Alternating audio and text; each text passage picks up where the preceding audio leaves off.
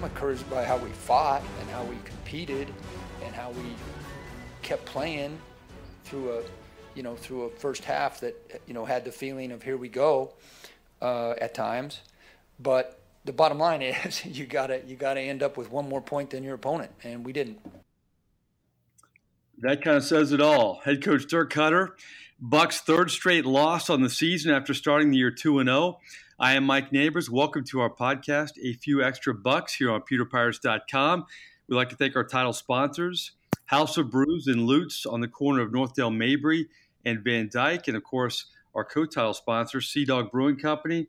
Two great locations in Clearwater and Treasure Island on the beach. Great brews, great food, great service. I was there the other night. They never disappoint. All three, all the above, they give it to you.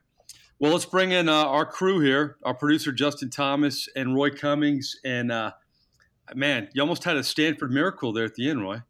Yeah, pretty close to it. That was a fun little ending to not really, at the end of the day, a pretty good football game, really. But it almost worked.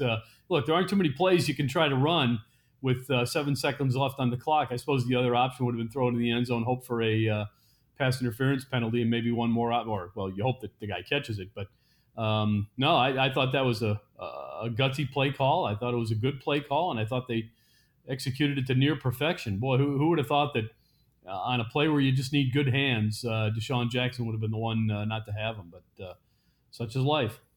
Well, if you don't trust our Bucs insider, Roy Cummings, you should, because Justin and I should, at least. We predicted the Bucs would beat the Steelers on Monday night, and Roy said that the Steelers would win. We both predicted the Bucs would go on the road and win. And Roy, I think he's the voice of reason now, Justin. He picked the Falcons. He can have the title. What do you think? He can have the title? Okay. Well, speaking of that, Roy, you kind of touched on it. Here's what Dirk Koetter said about the last play and the play call.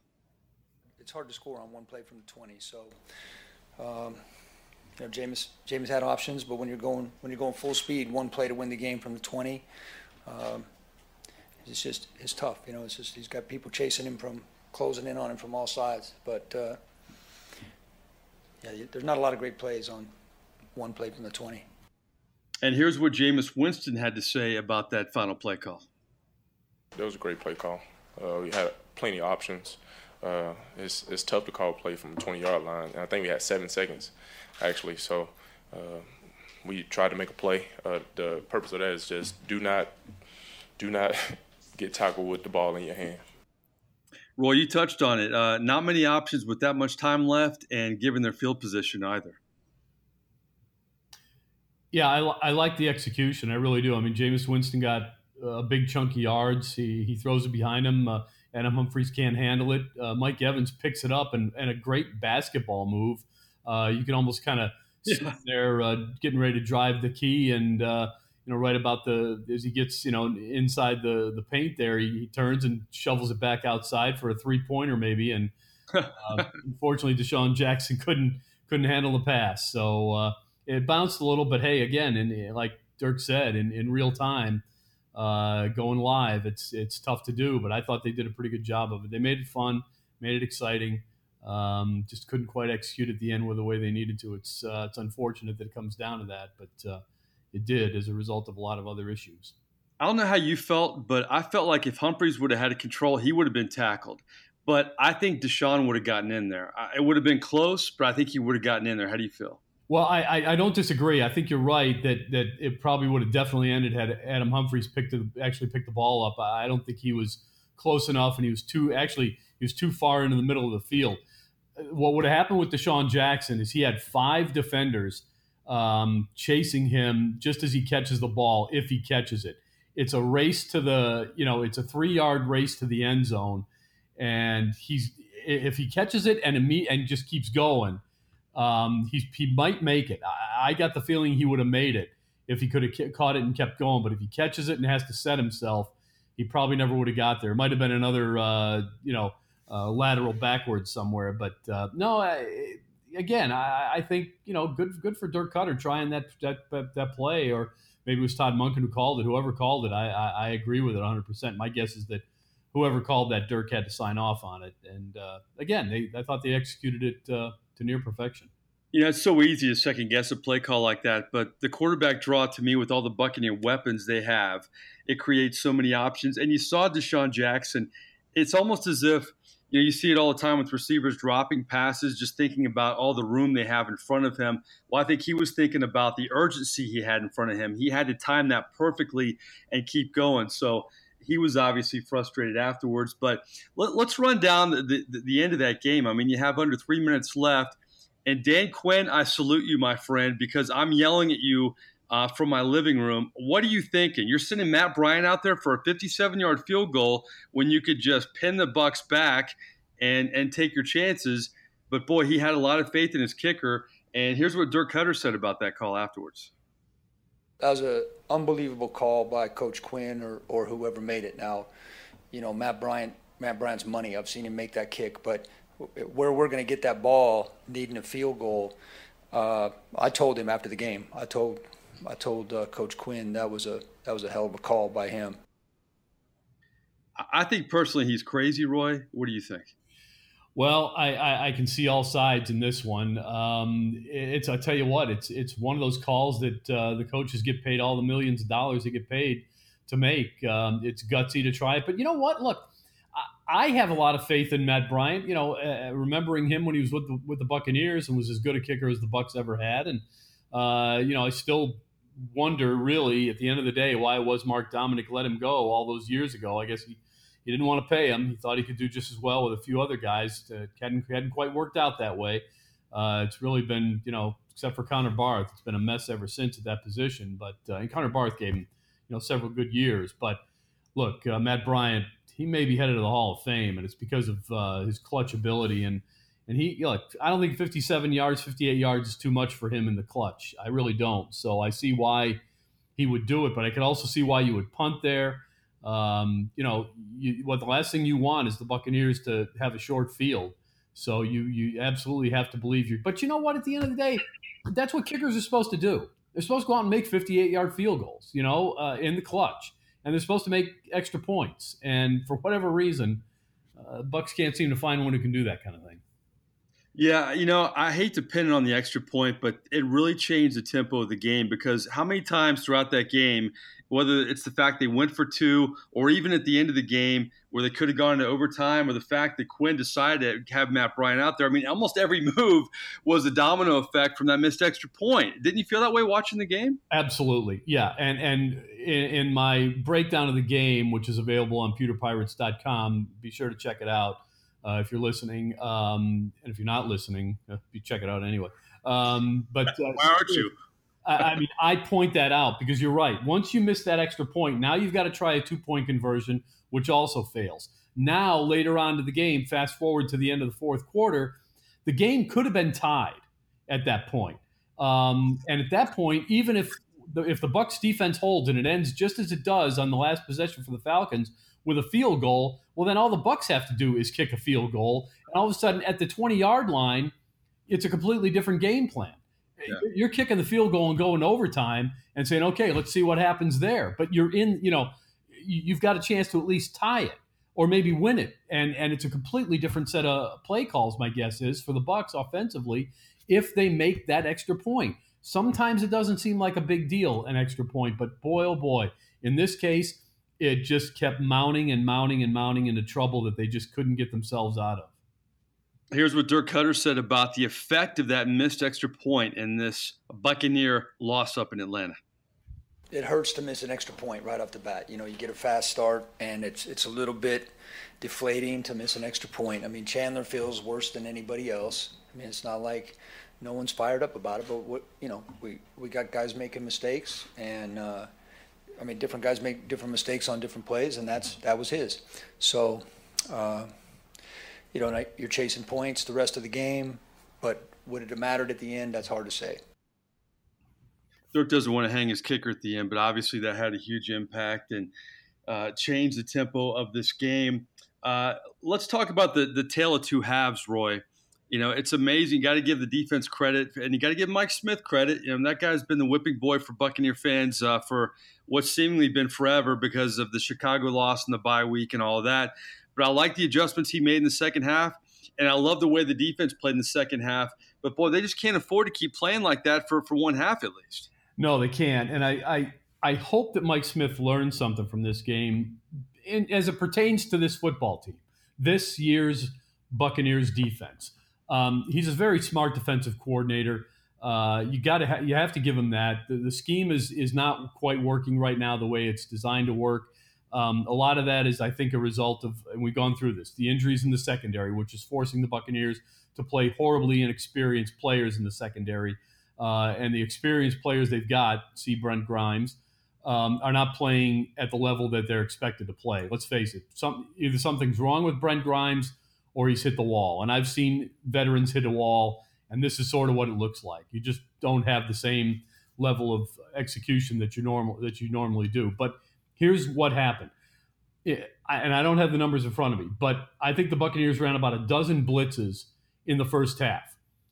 And I think all but about two of them really worked out well for them in terms of what it was they were designed to do, which is force a throwaway, force a bad pass, put the quarterback under pressure so that he doesn't complete a pass. The ones that did worked only because there were breakdowns again in coverage in the secondary, and there were breakdowns everywhere. It was incredible how many breakdowns there were, and I will continue to say, and I'm not defending Mike Smith, I'm just saying that to me the bigger problem with the defense is execution.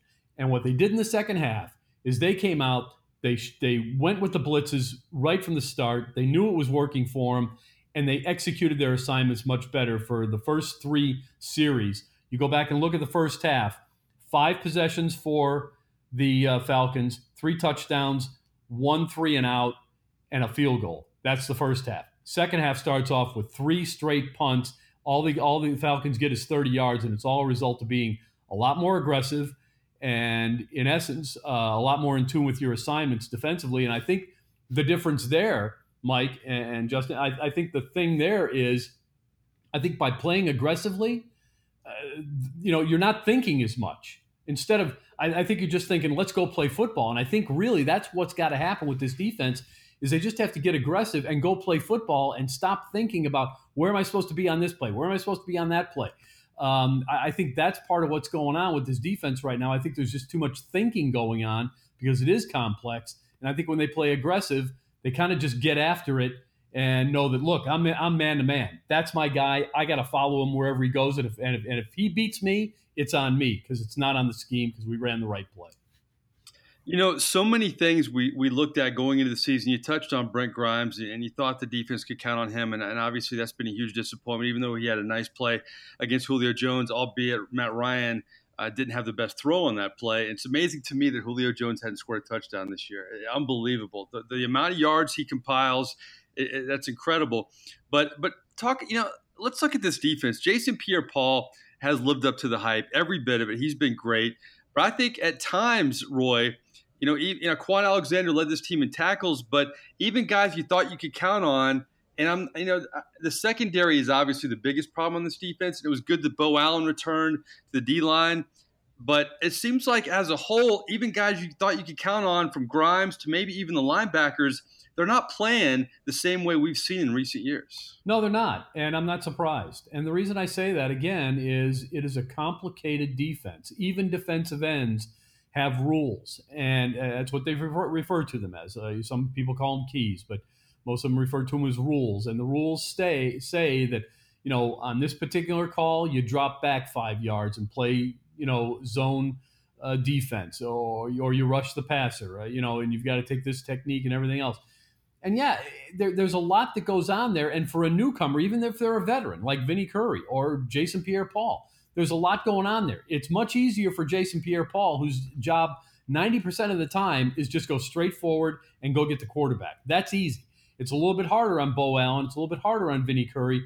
So I'm not surprised that they're getting what they expected out of Jason Pierre-Paul. And by the way, I approached that, and he did something today that no Bucs defensive lineman has done. Actually, no Bucs defender has done in a long, long time. You'll have to read the pewterpirates.com, my breakdown on pewterpirates.com to find out what that is. It's a little teaser. But He did something today no defensive end, or actually no defender in the Bucs in a Bucs uniform has done in a long, long time. And, he's doing his part. And I think some other guys are, but just consistently throughout the group, not everybody is doing their part enough, and that's got to change. Yeah, let's go back to the offensive side. Jameis Winston's first start, and so many great things. Hit 9 different targets, threw for 395 yards, very efficient, 30 of 41. But the turnovers, I'm sorry, the elite quarterbacks in this league, they don't make a lot of these throws that Jameis is doing. And in games like this in the NFL, and you know this, Roy and Justin, most of these games come down to one, 2, 3 plays. And Jameis Winston admitted this afterwards. In terms of turnovers, he can't make these costly mistakes anymore. Just can't do it. I was late to it. You can't turn the ball over at the 6-yard line. And I think that's really going to be the story of the game. You can't turn the ball over twice today. Our defense played excellent in the second half. Excellent. We just I got to protect the football. That is the story of the game. Yeah, Chandler Catanzaro misses an extra point. The defense was horrible in the first half. But the bottom line is, Jameis Winston, for all the good he does, Dirk Koetter touched on it, you still have the bad. Jameis, he does so many good things out there. He does so many good things. And he has composure. He can make all the throws. He runs the team. He scrambles. He's tough. But there's a couple balls you'd like to have back, and that's every quarterback in the league. That's playing quarterback in the NFL. So I think Jameis played well for a huge percentage of the game. The quarterback gets a lot of the credit and a lot of the blame. I'm going to give him credit, but I'm going to give him some blame, Roy. Jameis just can't make some of those throws. You're right. I would say scheme is part of it today. The first interception, in my opinion, is more scheme related. You're throwing the ball downfield. That's going to happen when you do that. The one I didn't like is the one that was truly inside the red zone from the 6-yard line that he alluded to. He tries to hit Chris Godwin there, and he's got to throw that ball a little bit higher, simply because so that Chris Godwin is the only one who can catch that ball, and if he doesn't catch it, nobody does. That's how that ball's got to be thrown. At the same time, he had a wide open Adam Humphries out in the flat there, about 6 yards from the end zone. So that could have worked out too. He had time on that play. Would have liked to have seen him, throw to Humphries, obviously, because he was wide open. Maybe to have a little bit better look at it. But look, guys, at the end of the day, that's what you get when you have a gunslinger. Think of Brett Favre. This is what you have. And I'm not comparing Jameis Winston to Brett Favre, saying that they're, the same kind of quarterback. Well, I mean, they are the same kind of quarterback. I'm not saying that Jameis Winston is as good as Brett Favre. What I'm saying is they were both gunslingers. And gunslingers will try to thread needles like Jameis did today. And sometimes, when you're trying to do that, you just make a mistake. You don't necessarily look around for your best option. And that's something Jameis has got to learn. But still, like Dirk said, you're going to have to take the bad with the good with Jameis Winston, because at the end of the day, look at the numbers, guys. At the end of the day, 395 yards, and he's got 115 passer rating. There's not much to dislike. 4 touchdowns. This was a hell of an effort by Jameis Winston. 30 of 41, 395 yards, 4 touchdowns, 115.4 passer rating. That's exceptional. Two interceptions. You know what? The Buccaneers on most days should win with that quarterback effort. No, you don't like the 2 picks, but 4 touchdown versus 2 picks, 115.4 passer rating, 395 yards. You got to like that. You win with that kind of quarterback play 99% of the time. This is what I liked about Jameis Winston. All the things that you said and the stats that we've talked about, this is the play I liked about Jameis Winston today. It really showed me he's grown up. When he was hit on the sideline, you kind of debate whether that was a late hit or not. And I applaud Ryan Jensen for sticking up for his quarterback, whether that was a late hit or not. That sends a good message to the team, the offensive line, everything. I applaud him for that. But in the past, I think Jameis Winston would have been emotional. He would have gotten the guy's face. He wouldn't have tried to separate Ryan Jensen. I thought that was a real teaching point. To me, that Jameis Winston has learned a little bit in terms of controlling his emotions a little bit. Did you feel that way watching that play? Couldn't agree more. To me, it's another example of just another example of how Jameis Winston has grown and continues to grow as a pro, as a player, as a quarterback. I still think Jameis Winston is making great strides for the amount of time he's got in the NFL. He's learning from his mistakes. That's what I'm seeing. And again, at the end of the day, he was one of the best players on the field for either team. He's the reason the Buccaneers had a chance to win this game at the end.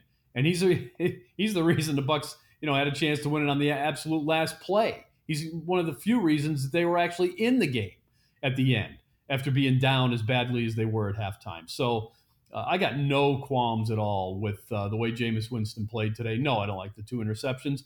One of them is definitely on him. I don't know if the other one is necessarily. Didn't have the best throw on the first one, but could have had a better throw on the second one as well. But at the end of the day, he'll learn from that, is my guess, because I'm seeing him learn from other mistakes consistently as we go on. This is your bonus edition of A Few Extra Bucs. Of course, we give you 2 podcasts during the week, but we also give you post-game coverage of every Buccaneer game as well. And coming up, we're going to have a new segment in our post-game coverage called Game Balls and Game Falls.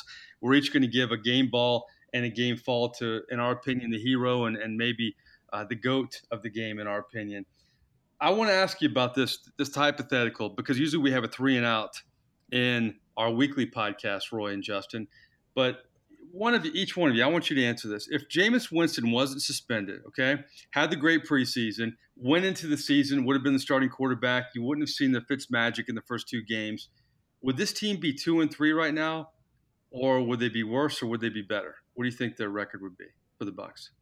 It's hard for me to say it would be much better, because it's hard for me to say that Jameis Winston could have played any better than Ryan Fitzpatrick in the first 2.5 games. Yeah.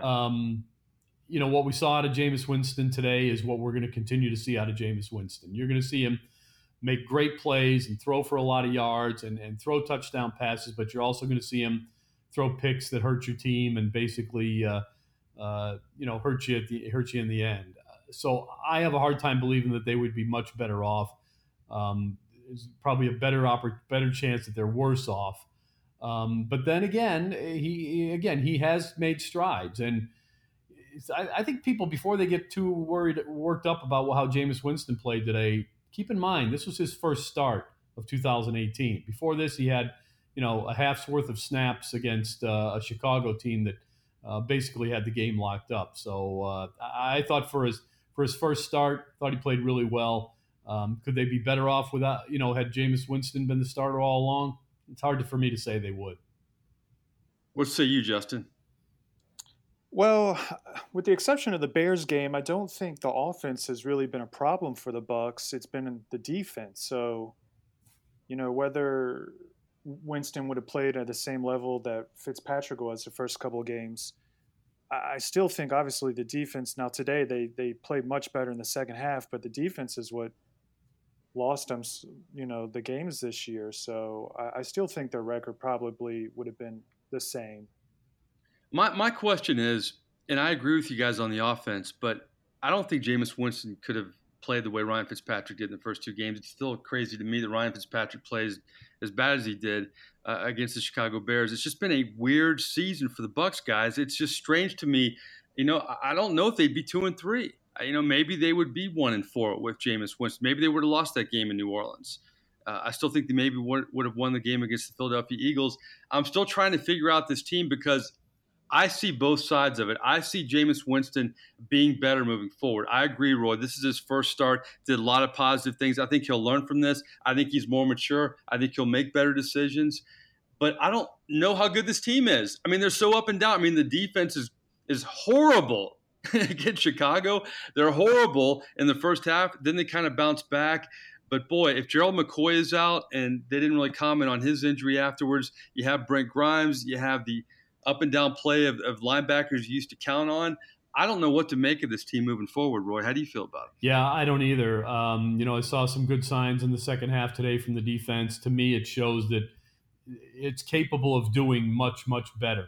Can they put a game like that, like those 3-4 series they had today in the second half, can they put a full game of that together on defense, boy, you have to believe they can. And let's not forget, that's a pretty good offense they were going up against today too. So I got to believe they can. I think the offense is dynamic no matter who's the quarterback. I like what we saw out of Peyton Barber today. I think the Bucs still haven't hit their stride as a team. I still think there's better to come, and I think we'll see it. I really do. But how much better, and is it enough to get them into the playoffs? I still think it's about an 8-8 kind of team, give or take, 1 or 2 victories. And, that's why games are so close like today. When you get down there and you get a chance to win it, man, you got to win it. And why every little play, when you're the Buccaneers or a team like the Bucs, you cannot afford to miss field goals. You cannot afford to miss tackles or miss assignments or blow a coverage. You just can't afford it because you are so vulnerable to the smallest mistake. You're not good enough to overcome those mistakes, no matter what side of the ball they're on. And that's what we saw today. They're good enough to play with anybody, I think, the Buccaneers, but they're not good enough to overcome even what seems like a minuscule mistake. Yeah, the margin for error is very thin for this football team. It's thin in the NFL anyway, but with this team having so many holes, it's razor thin as well. All right, our last segment, we have the great soundtrack for 3 and Out, but I kind of threw this on you guys late, so we'll have to develop a new soundtrack for game balls and game falls. But we're each going to give a game ball, and it's okay if we give the same one because you know what's great about this podcast? We don't have a pre-show meeting. We just kind of let it flow, and we like the spontaneity of the podcast. So I'm going to have Roy go first. Roy, if you're Dirk Koetter and you hand out a game ball afterwards, who do you give it to? I'm going to give mine to I'm not going to go with the obvious here. I'm going to go with the not so obvious, and I'm going to give it to Peyton Barber. I thought he had his best game of the season. He had more than 100 yards of total offense, including a touchdown reception in the passing game. Thought he ran very hard, picked up a couple of good blitzes, gave his quarterback a chance to get the ball out on occasion. I'm giving a game ball to Peyton Barber. It reaffirms to me that he can be the Bucs feature back and that they can get what they're looking for out of him going forward. So I give a nice pat on the back and a game ball to Peyton Barber on the offensive side. Justin Thomas. I like the choice, Roy. Justin Thomas, who's your game ball go to? Well, here I am thinking I'm going to be clever and go a little bit different, and then Roy steals my thunder. Oh. So I was going to give it to Peyton Barber, but since he took Peyton, I will give it to Jameis. I thought Jameis, like El said, played well. There still seems to be some chemistry issues between him and some of his receivers. There's a lot of missed throws and overthrows, but the fact that the Bucs were still in the game, I think, was largely due to Jameis. So I would give it to him. Okay, I was going to go Peyton Barber. And, Roy Cummings and I disagree on everything from Billy Joel and John to Michael McDonald and Bob Seger. And I love the Beatles, by the way. We agree on that. But, I said in the beginning we could give it to the same guy. I'm actually going to disagree. Here's one for you guys. How about this? How about O.J. Howard? How about a guy that was supposed to be out for maybe 3 weeks? Oh, that's good. O.J. Howard, 4 targets, 4 receptions, and a touchdown. And, basically – plays hurt. I saw in one play, he made a play and you could tell he was hurting out there today. And I agree with Jameis. I mean, Jameis, to me, the good thing, we mentioned the play earlier, Roy, about his composure. I also like the fact that he's used to spreading the wealth a little more. Found 9 different guys and found 4 different guys for touchdowns. That's good. But I'm going to give it to O.J. Howard just for gutting it up. Kind of hurting my fantasy team because I thought I was a genius picking up Cam Brate because he'd be out for a couple weeks and Cam Brate would get all the touches. But that's okay, OJ. Well, but you know what? Hey, Cam Brate gave you a touchdown today too, and let's not forget that it's a great group of tight ends. And in fact, I mentioned that in my breakdown of the game today, available on pewterpirates.com. Yet another tease to that, which if you check it out, you'll find out what I'm talking about how good these Buccaneers tight ends are. We saw it today, and not just with the touchdown passes to Cameron Brate and O.J. Howard. We saw it in another way early on that really benefited the Bucs offense, and you'll have to go and read my breakdown of the game on pewterpirates.com in order to see that. Roy's rapid reaction. We like to call it, was it R cubed, I guess we could call it? Roy's rapid reaction. RQ, baby. Even Auclair had a catch today. So Jameis was finding everybody, all the tight ends. Okay, here's conversely, guys. Time for game falls. We've given game balls. Game fall to somebody you were kind of disappointed in. I hate to say GOAT a lot of the time. I don't like the words GOAT and choke in sports. I think that's a little harsh sometimes, but we'll go game. Who's your game fall today, Roy? All right, I'm going to try to help you guys out, okay? Because I think I know who one of yours is. I mean, it's an obvious one to me. I'm going to go with Ryan Smith, the cornerback, who started today opposite Brent Grimes and was horrible. Again, in the first half alone, Matt Ryan was 5 for 6 for God knows how many yards. And again, I go into detail on this a little bit in my breakdown of the game today. Available on pewterpirates.com. Make sure you check it out. 5 for 6 for God knows how many yards and a touchdown in the first half alone. And one of these, and again, there was an example today in this game of why Mike Smith is getting beat up for things which aren't his problem. There was a short pass in the red zone to Austin Hooper, tight end for the Falcons today. And Ryan Smith, was face-to-face with Austin Hooper at about the 9-yard line. He was 1 yard away from him. All he had to do was make a tackle against a tight end. This is a cornerback, nimble, quick, speedy, against a tight end, not as nimble, quick, or speedy. And he whiffed on the tackle, and it turned out to be a touchdown. I'm going to go with Ryan Smith because his lack of execution really hurt the Buccaneers in the first half, and the Bucs never caught up, by the way. So that's who I'm giving it to. Ryan Smith, this one's on you. I like it. Nobody in the NFL would be envious of the way Ryan Smith. You got that right. And let me tell you, some people be envious of Ryan Smith because he's in the NFL, but I'm not so sure that those people who are be envious of him would be worse than him. Let's get that across. All right, Justin Thomas, how do you follow that up? Well, mine's is a little bit different. The person I'm going to pick played pretty well throughout the game, but at the very end of the game, last drive, going down the field, obviously the Bucs needed the touchdown to win, and my person made a play that I just was screaming, why are you doing that? And it was when Mike Evans caught the catch on the sideline. And instead of going out of bounds to stop the clock, he stayed in bounds. I think that took off at least 20 seconds on the clock. And that's time that you need at the end when you're down deep and you need a couple more throws in the end zone. That's something they didn't have. And that could have been the difference probably in the game if he would have gone out of bounds. Especially if Quinn doesn't have the surprise move to have Matt Bryant kick that field goal. Can you imagine if they make that drive, he goes out of bounds, and they had plenty of time to force this thing, to overtime, I guess, right? If they kick a field goal, wouldn't it have gone to overtime? Well, if Brian would have not made the field goal, yeah. If they would have just punted the Bucs back, they make a drive, which I think makes that Quinn call even more impressive because I'm confident the way Winston was moving that offense in the last drive, they would have gotten at least a field goal there. I agree. So, all right, guys, I'm going to throw this one out there. And I could throw Catanzaro under the bus, whatever. It's just one extra point. I could have, but here's what I'm going to do. I don't know if you agree with me on this, all right? I'm going to give it to Gerald McCoy, for a few reasons here. I know he got hurt, but he didn't have a tackle in this game, guys. And, Jason Pierre-Paul, Bo Allen was healthy this game. Vita Vea is getting more comfortable. Gerald McCoy has help now. He has help. And before that play, I didn't see him doing a whole lot in this game. And beyond that, as a media member, I'm going to say this too. I don't like the way Gerald McCoy's handling himself in the locker room this season. The media's tried to talk to him. He's waved them off. He's been, I think, oversensitive a little bit.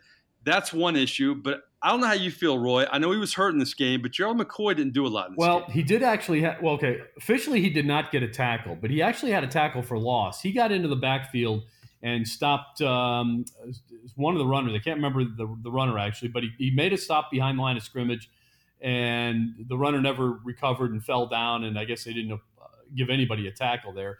He also had a quarterback hit today. And I'll say this. No, he didn't have a lot of numbers, but you know what? You can't judge defensive tackles by numbers. And what I saw, so I guess I'm disagreeing with you, Mike, but what I saw, you should go with Catanzaro. What I saw a different defense after McCoy left the game today. And I think it wasn't as good. They were rolling there at the beginning. They had those three good, solid series to start the second half. Then McCoy got hurt, and they gave up 10 points after that. So I'm not going to blame Gerald McCoy much. In fact, I think if you really break down the tape, I would need a coach to tell me this, but how much is Gerald McCoy responsible for the 5 sacks that Jason Pierre-Paul has? My guess is he's pretty responsible because he's taken up 2 guys, sometimes 3. I also saw him today a couple of times when he was in there taking on 3 blockers because he's shifting left to right, and other blockers are having to come in and take him. And there was one play where Jason Pierre-Paul got in and hurried Matt Ryan, and it was all a result of McCoy picking up that extra third blocker, which basically let Pierre-Paul fly through on his own. So I'm not going to blame him as much. I'm going to say a game fall to Mike Nabors on this one for not taking Chandler Catanzaro.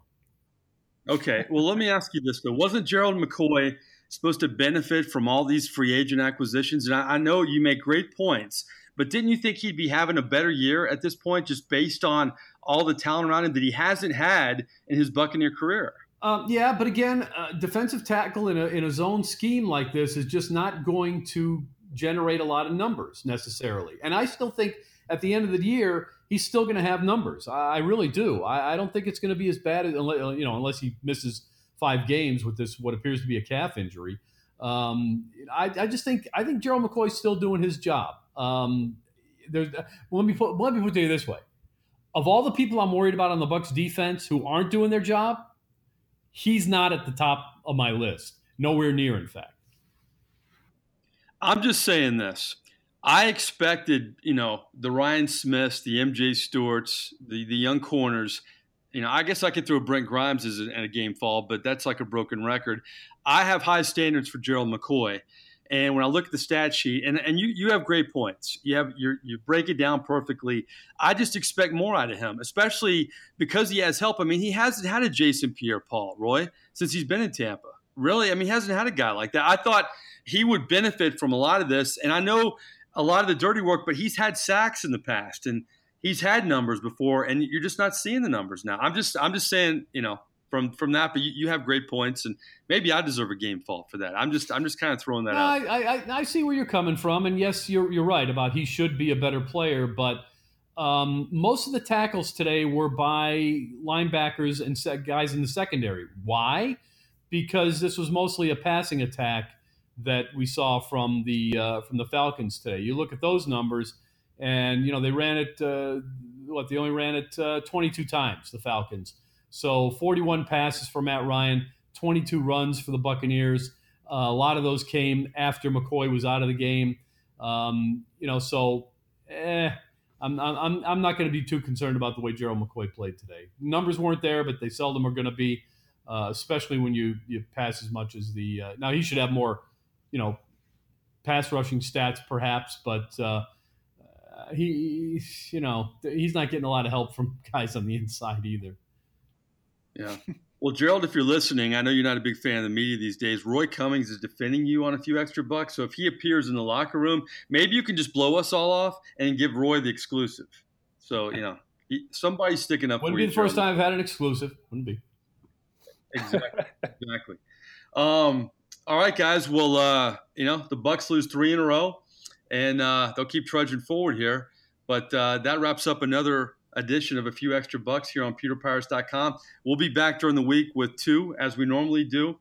And we'd like to thank our title sponsors, of course, House of Brews in Lutz, Florida. I was there on Friday night, man. Great food, great service, great brews. Lutz, Florida, on the corner of North Del Mabry and Van Dyke. And, of course, Sea Dog Brewing Company, Treasure Island location on the beach, and Clearwater. For Justin Thomas, for our Buccaneer insider Roy Cummings, who always has it down, predicting games this season, and sticking up for Gerald McCoy. I'm merely Mike Nabors. Thanks for logging on. Subscribe to PeterPirates.com. It's free, folks. We appreciate it.